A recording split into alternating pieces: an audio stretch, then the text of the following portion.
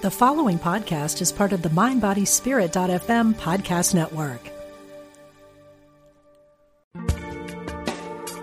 Thanks for joining us. This is Unity Online Radio, the voice of an awakening world.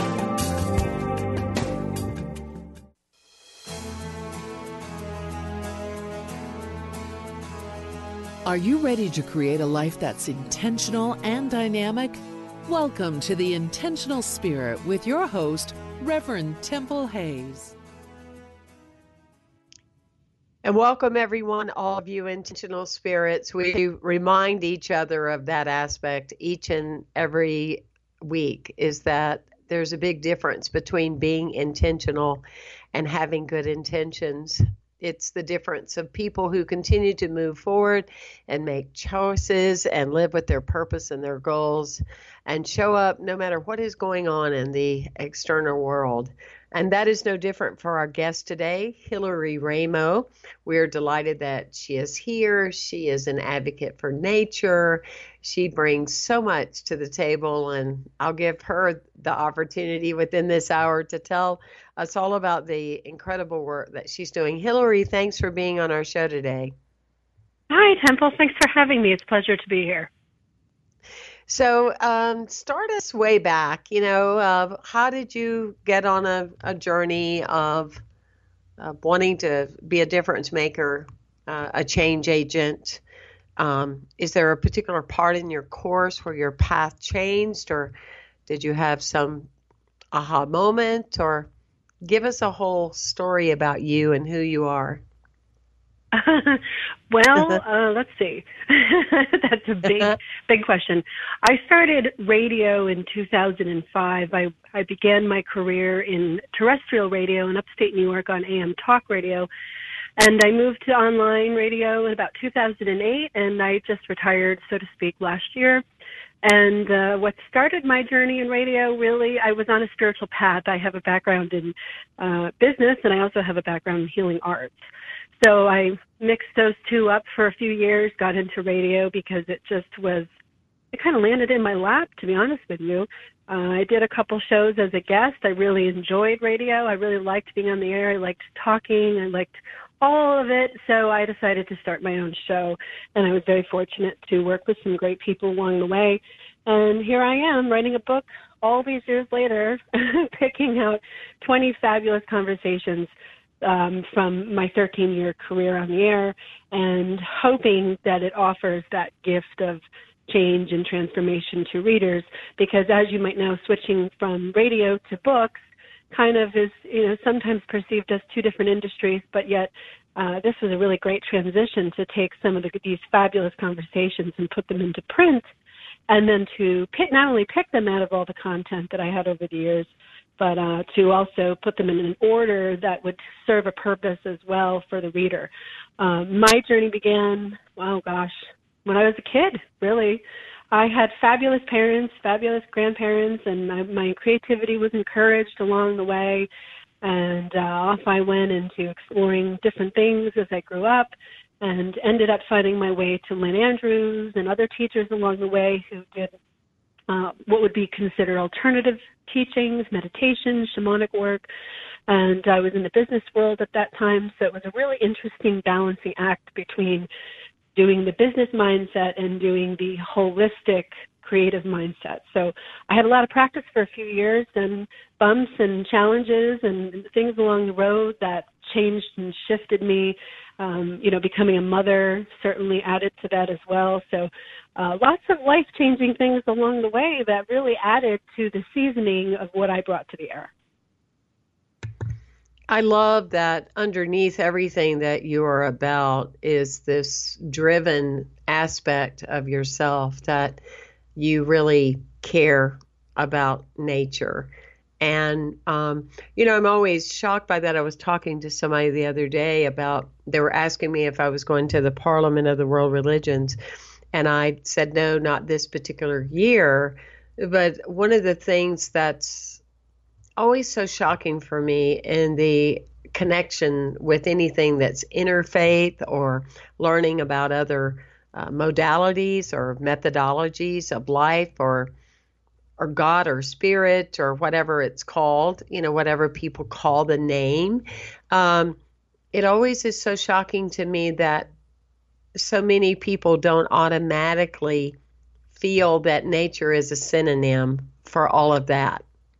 And I love it when I meet people like yourself that nature kind of weaves in and out of everything that you're about and everything that you're doing. And so that's a humble opinion of one person on the planet. But I just want to say thank you for highlighting that and making it part of your life work. Because I'm an advocate for life. I've founded Life Rights back in 2008. I feel so passionate about it, so strong about, that inherent children being in nature, understanding life matters, and it kind of all starts from there. So thank you for that. Well, growing up, I didn't have the internet, and I didn't have cell phones, and I didn't have the iPads and the screen time that kids have now. So, when I was growing up, my mother would send us outside. My siblings and I would go outside and play, and we would be subject to our own imaginations and however that fit into the workings of the day. And we had a large piece of land, and we really had a wonderful time being outside all the time. And I didn't realize what a treasure that was, because I can't imagine my life without it. It really taught me to be appreciative, to enjoy it, to find solitude. In 2014, I started a project called Love Breathes for Earth. It was the living hypothesis of what happens when you combine human love with meditation and nature. And so I organized 13 global meditations throughout 2 years and had people just find a spot out in nature and conjure up their meaning of love, their memories of love, whatever love means to them. No protocol whatsoever, nothing to believe in, and just ask them to share a picture and some words about what their experience was like. And it was, I had no idea it would take off the way that it did. It became quite a thing. And over the years, I asked people if they wanted to, tell me where they were joining in from, and I would tack their locations on a big, huge world map. And as an artist, I always find some way to create something beautiful out of something. And so I started to paint those big designs on the world map onto large canvases, and I created 13 large canvases that depict these locations where everybody joined in for these group meditations. And the overall, what came out of that really was a consistent appreciation for the fact that I didn't tell them how to do it. There was no protocol. There was nothing to believe in. You were on your own to think about what love meant for you individually, because I really believe it means different things for everybody. And then they were able to have the feedback from nature. So wherever they chose to have the meditations, the interaction really was between them and nature. And then I get to see the side effect of that, the feedback and the result. And it was always very happy and joyous and grateful. And I really think that, that we needed that. Maybe there was a time frame where these people gathered and participated and shared and did what they needed to do because we all needed it for some reason. And I miss it, to be honest with you. I miss the group interaction. People say, well, how come you don't do them anymore? And I said, well, we did it for 2 years. And, then it just becomes something I wanted to encourage people to do it on their own, to share it with people, to do it in their own families, their own communities, their own circles. And, so they did, and it kind of took off from there and is out in the world somehow working its magic. But the most feedback that I got on a regular basis was not only that, but also how much they didn't realize they missed the connection of just sitting outside and feeling the wind and feeling the sun and listening to the leaves rustle without their phone in their hand or returning emails or trying to think of what they have to do in the moment that keeps them so connected digitally. So the biggest thing was really that separation of digital world to nature. And I think as we've become more of a digital age and we've become more dependent on technology, we're watching this really awful separation happen between people and nature. And so I'm always an advocate for the remembrance of, hey, go outside, take some time out. Don't just go sit out and eat lunch on the picnic table. Go for a walk, go through the woods, go on a mindful walk. Sometimes we get so excited about walking as fast as we can because we have to try to burn off lunch. We miss the flowers, we miss the birds, we miss the things that are really, I think, craving our attention too. No doubt about it. I mean, it's just it's like I share with people that, we're just such one and the same. I mean, it's what we're made of. It was Alan Watts that said we're born out of the earth and we will return to the earth. I mean, that's our whole process and that connection. So I'm so glad that you called attention to it, and it sounds like that many people are continuing to carry it through. And I think if people could learn to live more in the both and world instead of the either or. And I feel a lot of times people make decisions of, an either or. Well, I'm inside, I do work on my computer. What do you want me to do? Well, that's both and can be you can do both. I mean, you can still take breaks. Like you said, it's amazing what 5 minutes to 15 minutes just outdoor time can do. It's good medicine. It keeps you often from having to take the other kind of medicine, I think. So, right? And, like we say around here a lot, is it meditation or medication? Not that that's, again, a one size fits all, but it definitely makes a difference, and it grounds a person into that place of energy and reality. Good for you for being an advocate. When did your book, the show transcripts, Hillary Raimo, show transcripts, and for those of you that are tuning in, you can go to Hillary's website, Hillary with 2 L's, Raimo, RAIMO.com, and you can find out about the tremendous work she's not only been doing, but continues to do. So be sure and check out her work, if you will. How did the idea of the birth? I know you alluded to it early on, and it was kind of like the next phase. But was there a particular calling or feeling, or did a group of people urge you to do it? Did it seem like the next part of your path? I know you made a reference to being retired. Was that at 35? I mean, because you look 35 on the website. I'm like, is that I'm 45, retirement or entitlement? I'm like, okay. Well, I'm 45, but thank you. I'll take that as a compliment. Yes, absolutely, of course. I wouldn't say it out loud otherwise, not on the air. Well, there was an exact moment where the idea hit me, and it was fabulous, and I'd love to share it, because what I shared before really was the general progression of everything. But I was out in the Pacific Northwest area. I had been invited to come visit and photograph the world's largest to-scale crystal and mineral collection. And I was very excited about this, and I happened to be out there, and the day that I was scheduled to go to do it was the summer solstice of last year. So I flew out there. I only had 4 days I had to squeeze in, but I had a friend who lives out there, and she hosted me for the 4 days, and we went and we did some hiking out there, which is just beautiful area, beautiful nature, woods. The forests out in the Pacific Northwest are fabulous. So when I went to do the job, I was just so taken back by how these crystals and these specimens can be anywhere up to car size. So it's in a secret location. I can't disclose where it was. They're working on putting a museum together. It all happened with a simple Facebook post a few months earlier where I was looking for a large crystal for my garden. And, this is the magic of connection and technology and social media. I was put in touch with somebody who owned this collection, and they invited me to come and photograph it and experience it. So I did. And I was literally putting my hands on this gigantic quartz crystal about the size of a small car. And I leaned forward a little bit just to experience it, because what I felt as soon as I walked into this warehouse was that these specimens were like earth elders.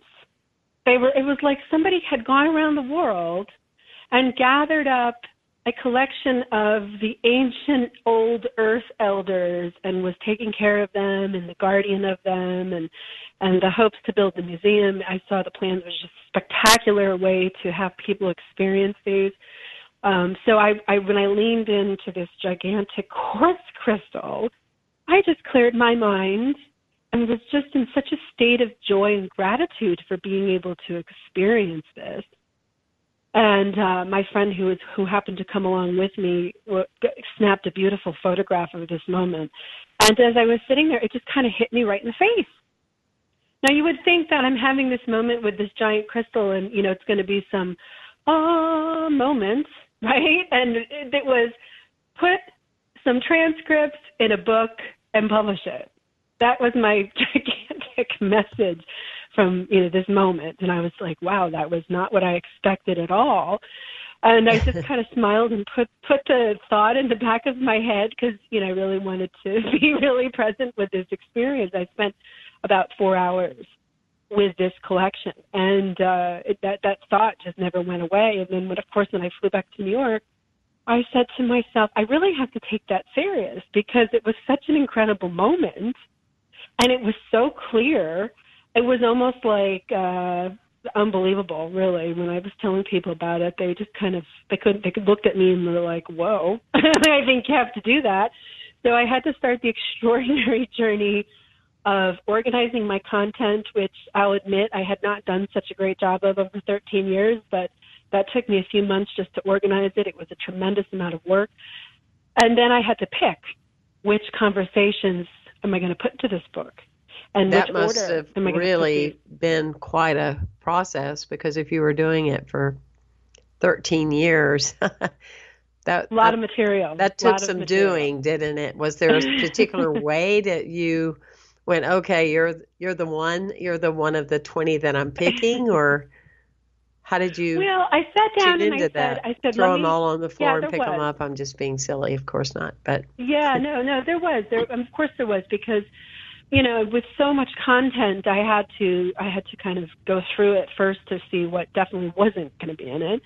And I loved all my guests over the years, and I really felt very motherly towards all those conversations, because these were like all my kids, 700 plus hours of kids running around, and I loved every single moment that I had with my guests. I handpicked them over my run myself. I never had anybody else who scheduled my people, or I never did scripted shows. I really sought after who I was going to have on the air, and I read their books, and I made sure I knew their material before they came on, because I didn't want to just give another scripted, publicist-issued, ask these questions show like everybody else did. I wanted to be able to say, well, hey, you've never talked about this. What about this?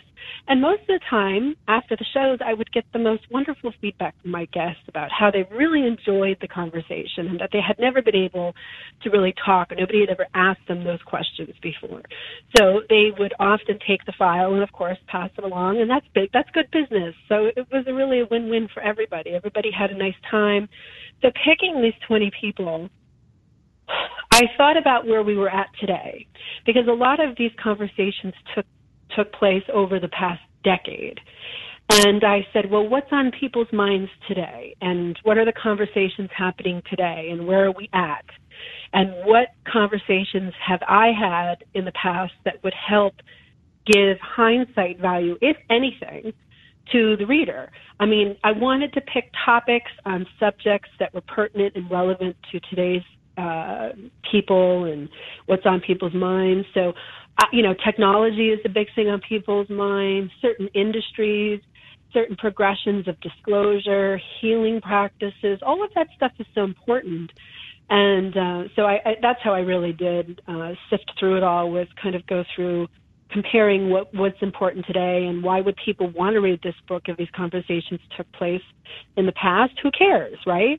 Well, some of this information is really important, and you can put a file on the internet and it can get lost in the landfill, but you can also get lost in the landfill of books too. So this had to be special. So I really felt like I did a great job of pulling together 20 conversations that help guide people through the landfill of information, especially in alternative media, because I consider myself an alternative media radio host over the past 13 years.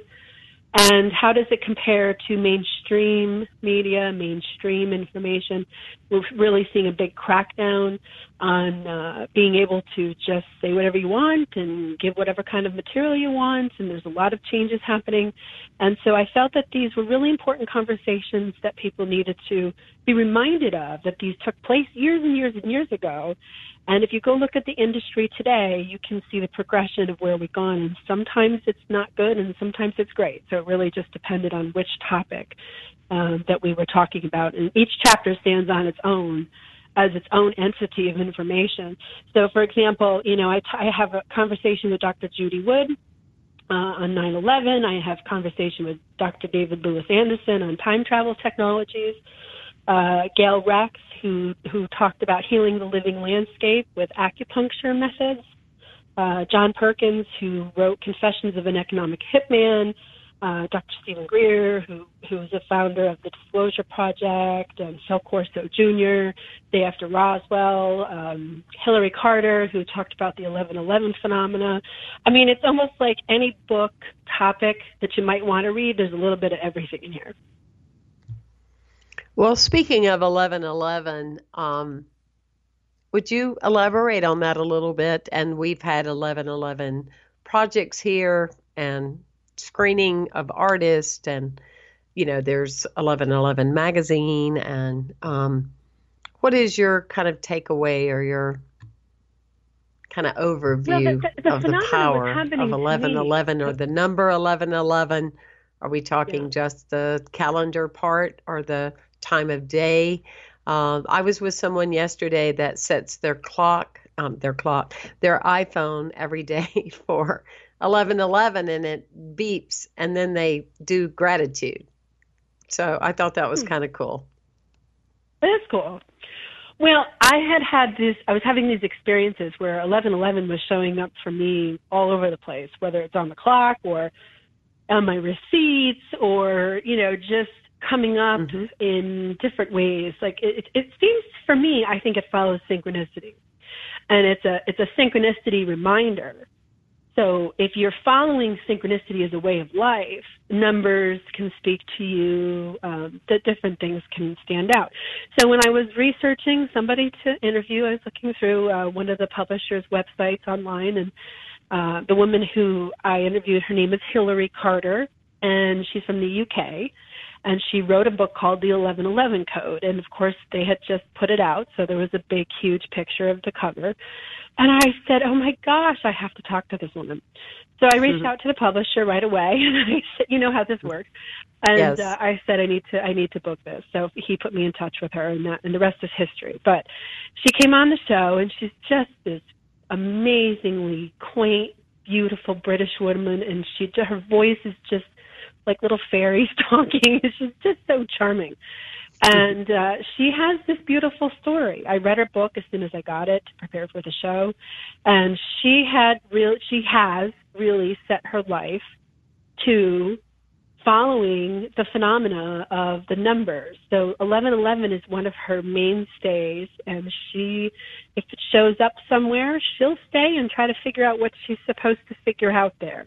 So it's really about following synchronicity. And she did this fabulous story of how she bought this ex-convent, and she moved to another country, and she wanted to turn it into a yoga studio, and she didn't get to do that because there were so many things happening at this particular building. It turned out to be haunted, and there were things going on. And then she did some research on the past of this building, and it belonged to the Templars at one point. There were scrolls buried there. I mean, it was just this enormous story that you just couldn't make up, and you just sat there in awe as you're reading through this book about how her dedicating herself to following the synchronicity led to all of this being exposed.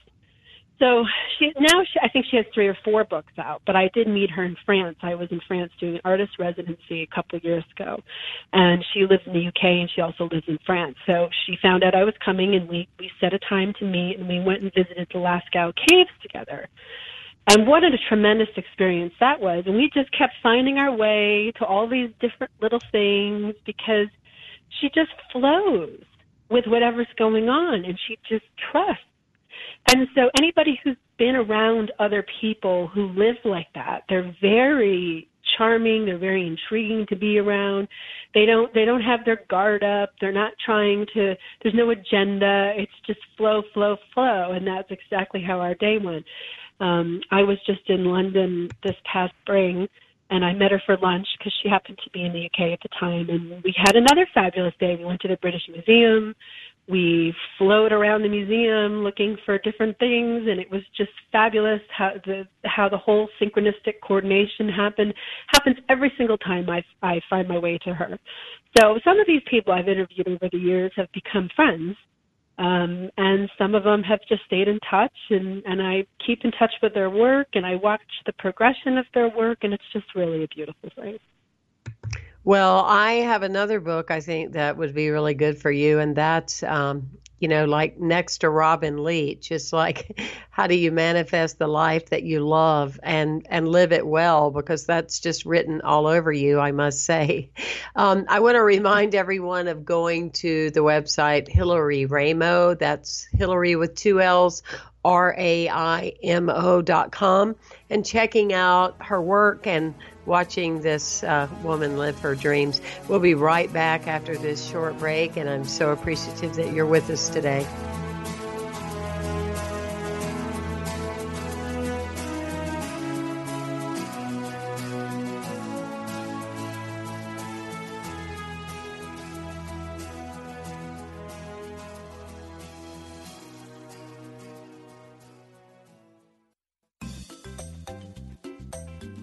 You're listening to Unity Online Radio, the voice of an awakening world.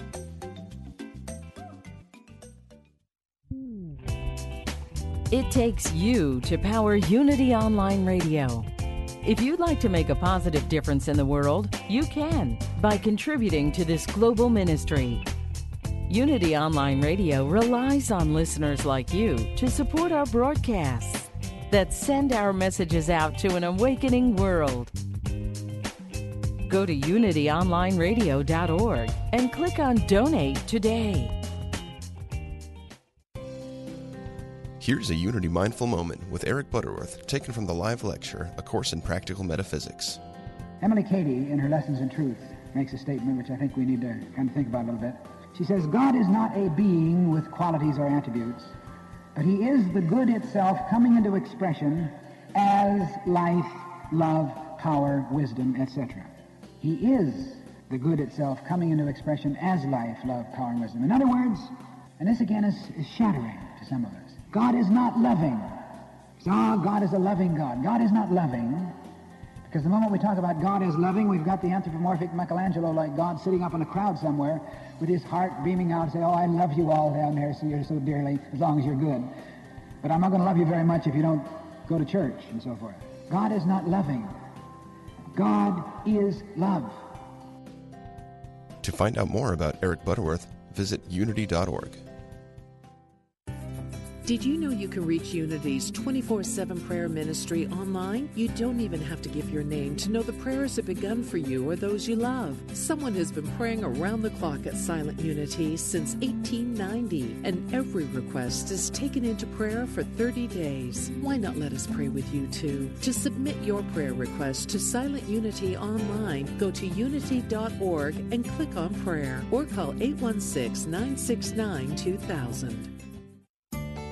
If you're looking to deepen your spiritual journey, Unity Magazine is your go-to source for information and inspiration. It's been beautifully redesigned and packed with interesting articles and compelling interviews from today's spiritual thought leaders. You'll find science, spirituality, and healing with a look at Eastern philosophies, meditation, as well as completely new ways to interpret the Bible. plus reviews on the latest spiritual books and music. Get a free trial issue at unitymagazine.org.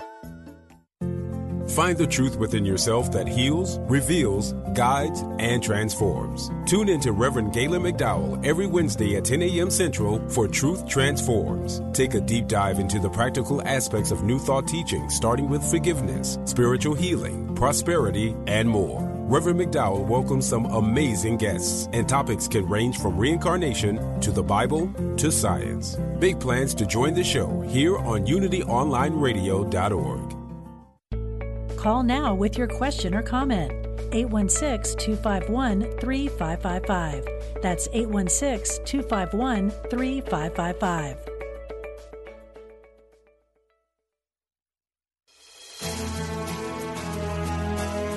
Welcome back to The Intentional Spirit with Reverend Temple Hayes.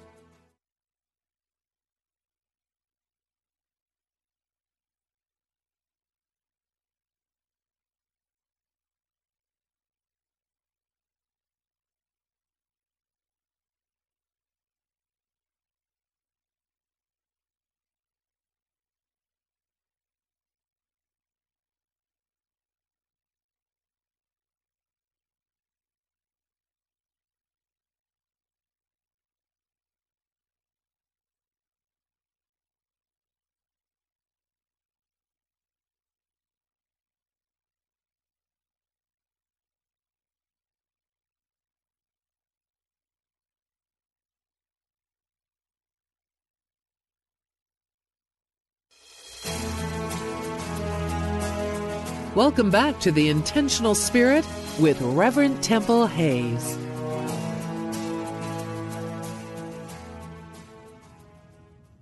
And welcome back, everyone. We're talking to Hillary Raimo. You can go to her website, hillaryraimo.com, or you can go on unityonlineradio.org and access the channel and learn more about her. I would like to say that if you enjoy these types of conversations, please visit me at firstunity.org, First Unity Spiritual Campus, as well as templehayes.com. It's always a pleasure, and to have those of you that are tuning in from all over the world. We love your vibe, we love your energy, and we love hearing from you. So Facebook us, do any form of social media. Love to know what you're about and what kind of aha moments or epiphanies that you're having that are actually transformative. And so, Hillary, it's a pleasure to be with you today, and I just love just the whole vibe of your energy. And as we were kind of laughing during break, and what I was saying before we took a break is that your next book could be, how going with the flow not only changed my life, but has made my life. And it is true that often when we say, just go with the flow, it's funny. I think sometimes it's people that need to hear it the most become reactive to that, or my experiences become kind of reactive with that. Like, what does that mean? Or life isn't that easy, or, it's this kind of barrier, this guard. But go with the flow is really designed to relax in the emotional chakra, and it just kind of, it brings in an opening. I mean, and so it's really cool how that's been kind of that, you have Mother Earth, that's your Father Sky, that's your guideline, but the going with the flow has really been transformative to you. How did you get there? Did your mother give you a class, or your dad, or did you go to a class when you were little and say, Hillary, now the rest of the world's going to buy into stress and anxiety and, oversugar themselves and maybe even become addicted, but your purpose is to just go with the flow.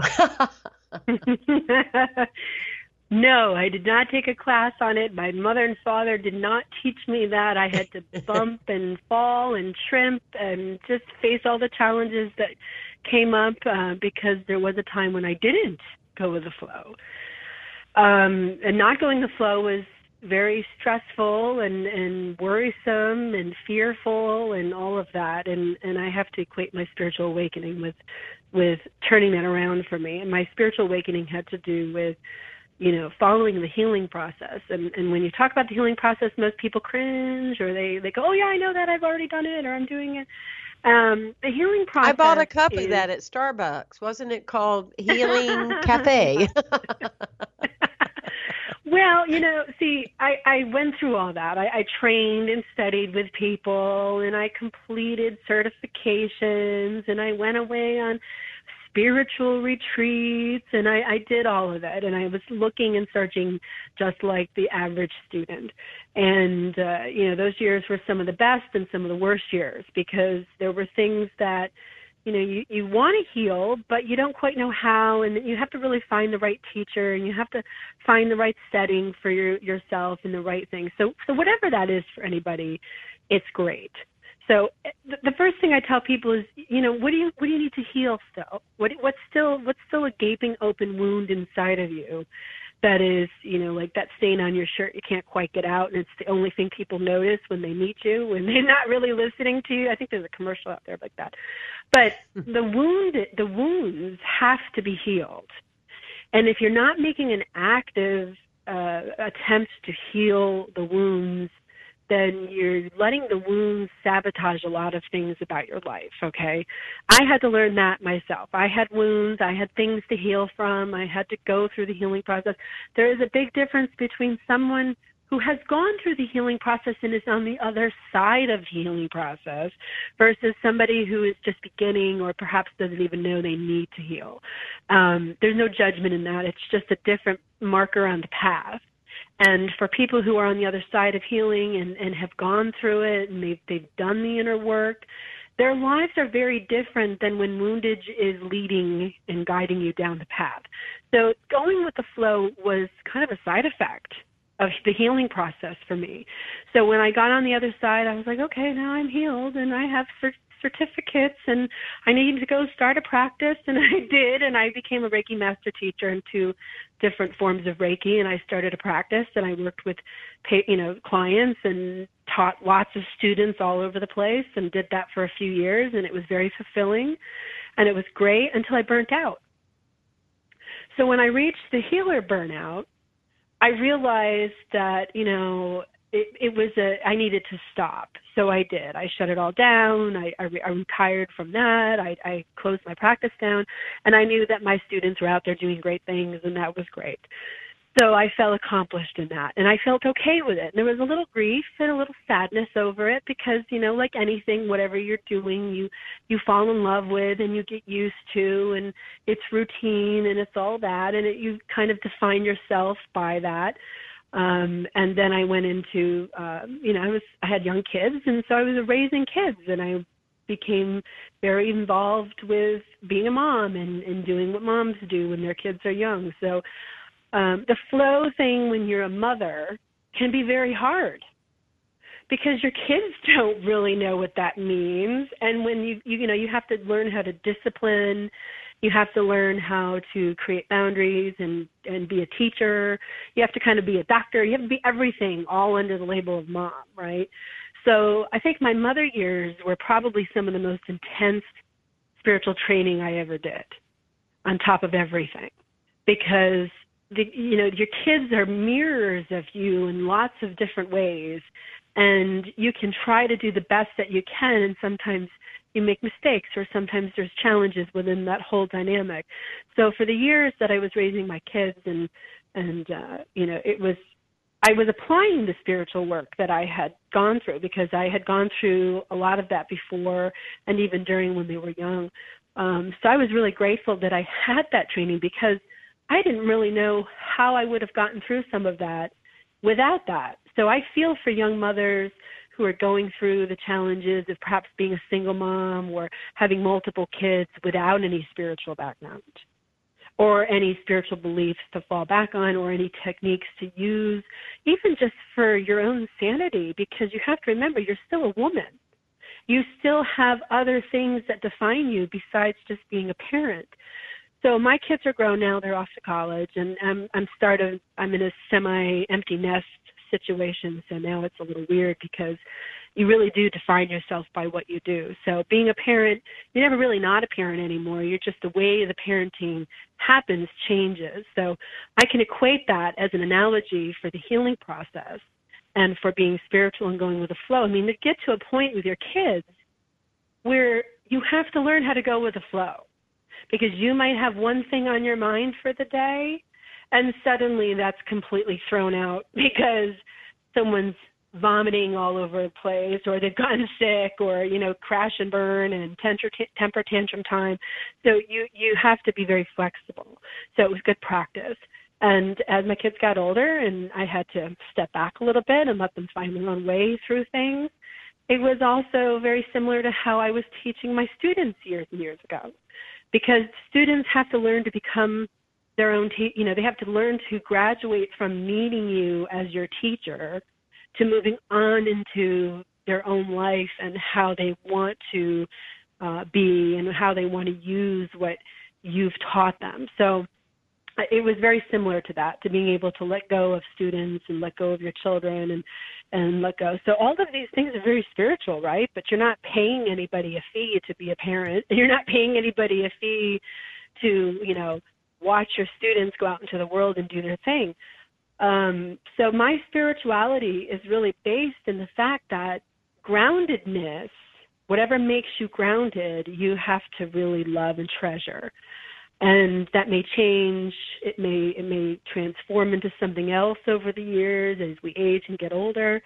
But the groundedness that you have and the ability not to get attached into other people's stuff is something else I learned to navigate because of my experiences and what I was doing. So, it's okay to love without becoming attached to the outcome of things. Expectations really have to be low most of the time, because going with the flow doesn't mean that your whole thing is planned with an itinerary of A, B, C. It's not outlined and this is exactly how it's going to happen. You have to be able to be flexible. It's just like in conversation. If you come to at the table to have a conversation with somebody, like I did over the years on the air, you can have some kind of expectation about what you're going to talk about, maybe, especially if you're hosting. But you really don't know what magic is going to be created. And so the less you have an expectation, the better the conversation is going to be, because you're going to be talking to someone without an agenda, without an opinion. You're not thinking about what you're going to say next while they're talking. Being a radio host taught me the value of listening. And I became a very, very, very good listener, not only being on the air, but being a teacher and also being a parent. So listening, I'd have to say, is something that I learned to treasure as I got older. And I will continue to, because you can navigate everything somebody says without saying a word. And you just have to allow it to present itself. And you have to make an assessment of how you're going to react to that or interact with that. And I find most of the times when you stay away from trying to debate something or prove right, conversation has some of the most beautiful synchronicities and going with the flow. I mean, I've met many people in my life, people I didn't know before, and the conversations were incredible and beautiful, but also very leading and guiding, because maybe they would tell you about a book, or they would tell you about a place, or they would talk about a person that they thought you should meet. So there's always some kind of golden nugget in a conversation if you're willing to show up and listen. And I think that's just a simple life lesson. And you don't have to go pay someone $10,000 to take a weekend workshop to learn that. It's something that you navigate and you nurture and you allow to happen organically, so that these treasures can help guide you in any situation. I so agree with you about everything that you've said, of course, but in the essence of the listening, and from a sacred spiritual perspective, listening is so much more, I say it often, than one of the five senses. there's a deepening that happens with engaged listening, that you often are responding to what isn't being said, the long pause, or the space in between a sentence or two. And to me, that's so about the magic of what that is. And it is being comfortable. I like to call it the unedited life, where you can just be and just be in that place of being. And my shamanic teacher, that was the last thing she said before she died, was that was the magic to life, that was the thing that she really learned. If there was a takeaway of all that she needed to know, was that all she ever needed to be was to just be. And it sounds so simple. The practice is... Well, it doesn't. People don't understand it. They don't understand. What do you mean just be? I have things to do today, right? Yeah. I have bills to pay. I have the house to clean. I have real life stuff going on. I have a job. I have this.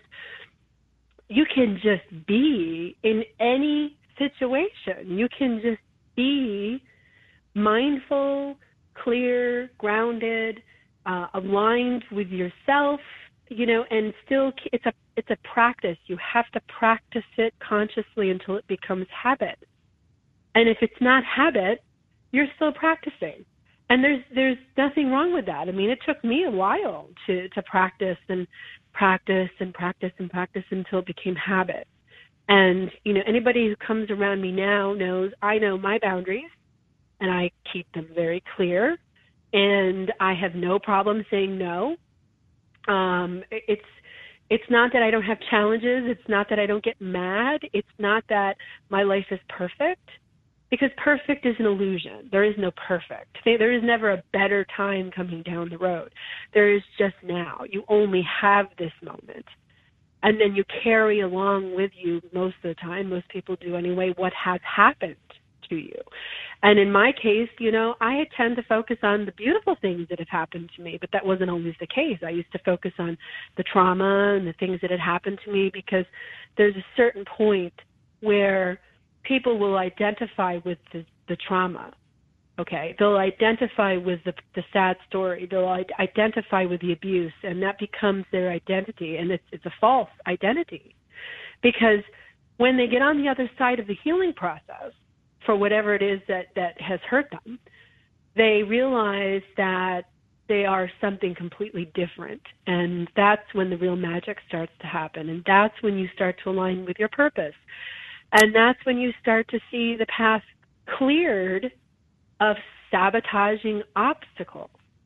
And once you have admitted to yourself that you have contributed to the sabotage in many ways, then you start to realize how powerful you really are, and how powerful your thoughts are, and how powerful the inner speak is.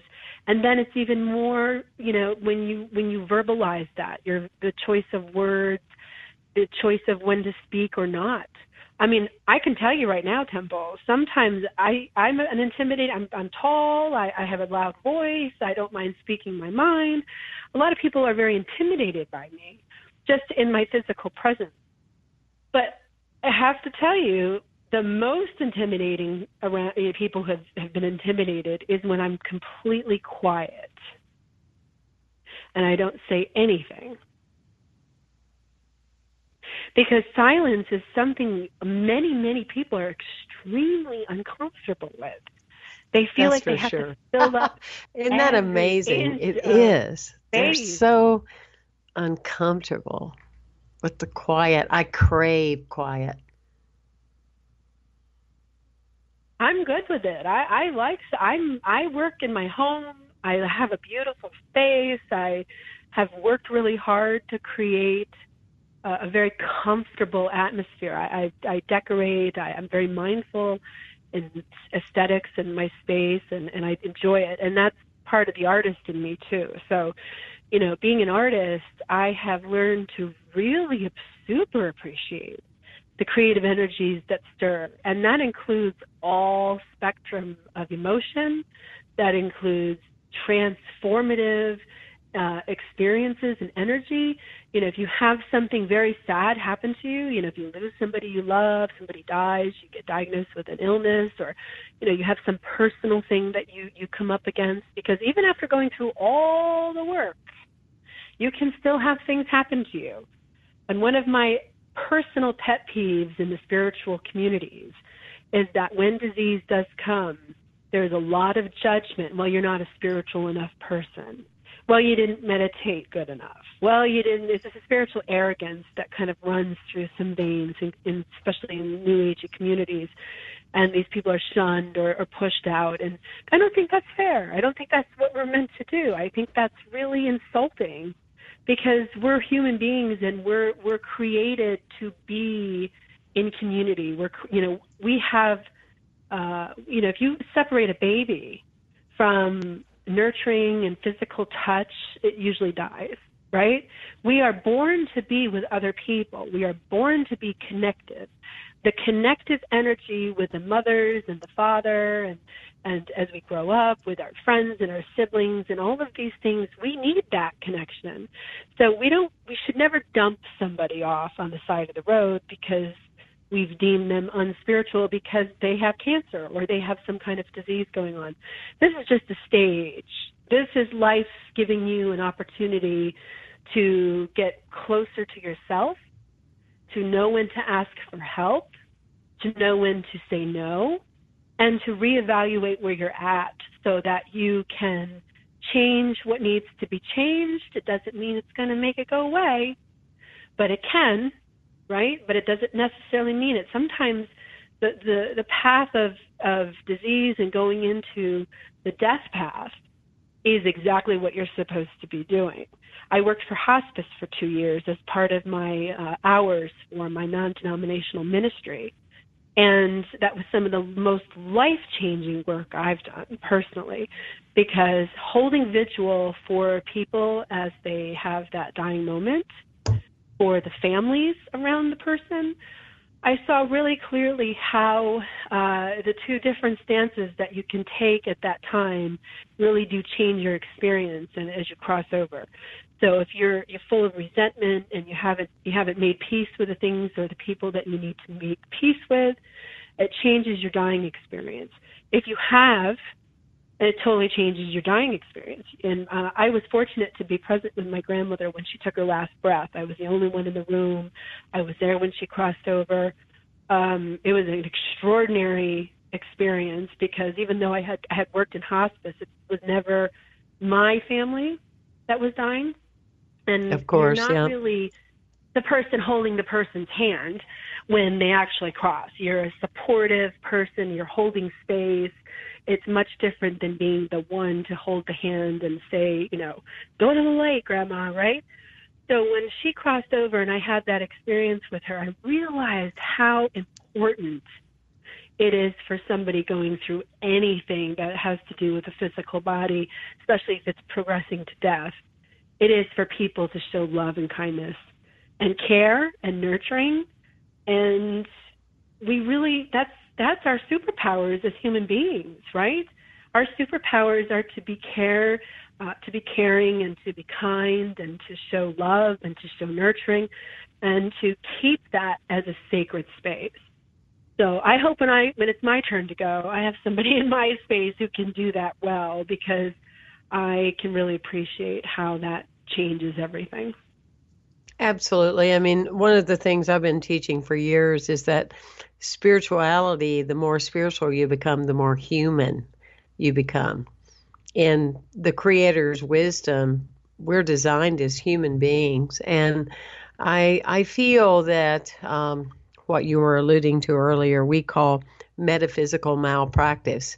And not only will take a stand for it, but won't have it. I know here in our spiritual community, we have thousands of people that come in and out of these doors all the time, and we will not tolerate self-righteousness towards people. That is, absolutely ridiculous. And there was an era, a period of time, when people were known for that, and it's pathetic.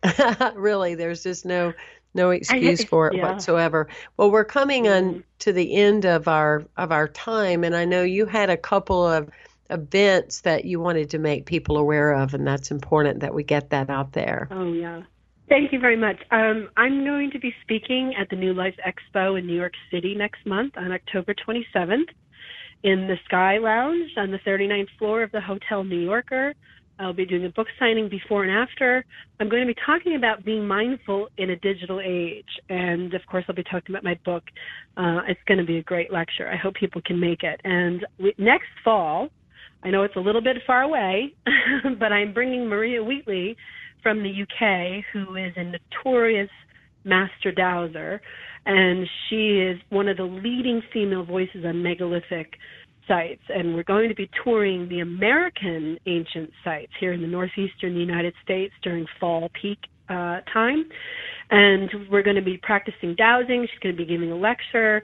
She's only here. It's a 7-day tour, and if people want to sign up on the wait list for that, they can go to my website, and they can just submit their name, and they'll be given more details as we get ready to open registration early spring next year. Well, Hillary, it's been such a pleasure, and who knows, one of these days maybe your flow will bring you to the flowing St. Pete Beach, Florida, and you'll look me up. But in the meantime, I am thrilled to connect and to know the work that you're doing, and it'll be interesting to see what is next on your journey, because I have a feeling it's just beginning. It's been such a pleasure having you. Everyone, please go to HillaryRaimo.com. That's Hillary with 2 L's, Raimo. And as always, it's a pleasure to have all of you. And thank you for sharing the show with other people. And thank you. Because of you, we are known on Unity Online Radio. And we appreciate so much your continuation of offering support. Many blessings to this amazing journey we call life.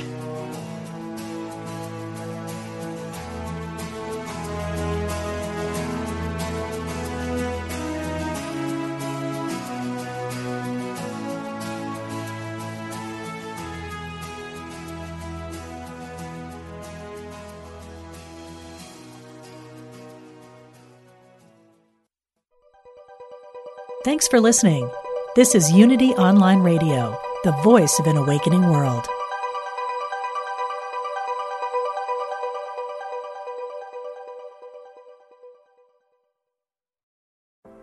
Are you ready to ignite your best life and illuminate the world? I'm Stephanie James. I'm a motivational speaker, transformation coach, and psychotherapist. And what lights me up is helping people just like you create the greatest versions of themselves. On my podcast, Igniting the Spark, I will help you ignite your joy and reach new heights in your personal and professional life. Join me for some incredible conversations with authors, spiritual teachers, and other influential thought leaders to help guide you on your way. If you are ready to stop playing small, join me for Igniting the Spark on the mindbodyspirit.fm network or wherever you get your podcasts, and ignite your best life.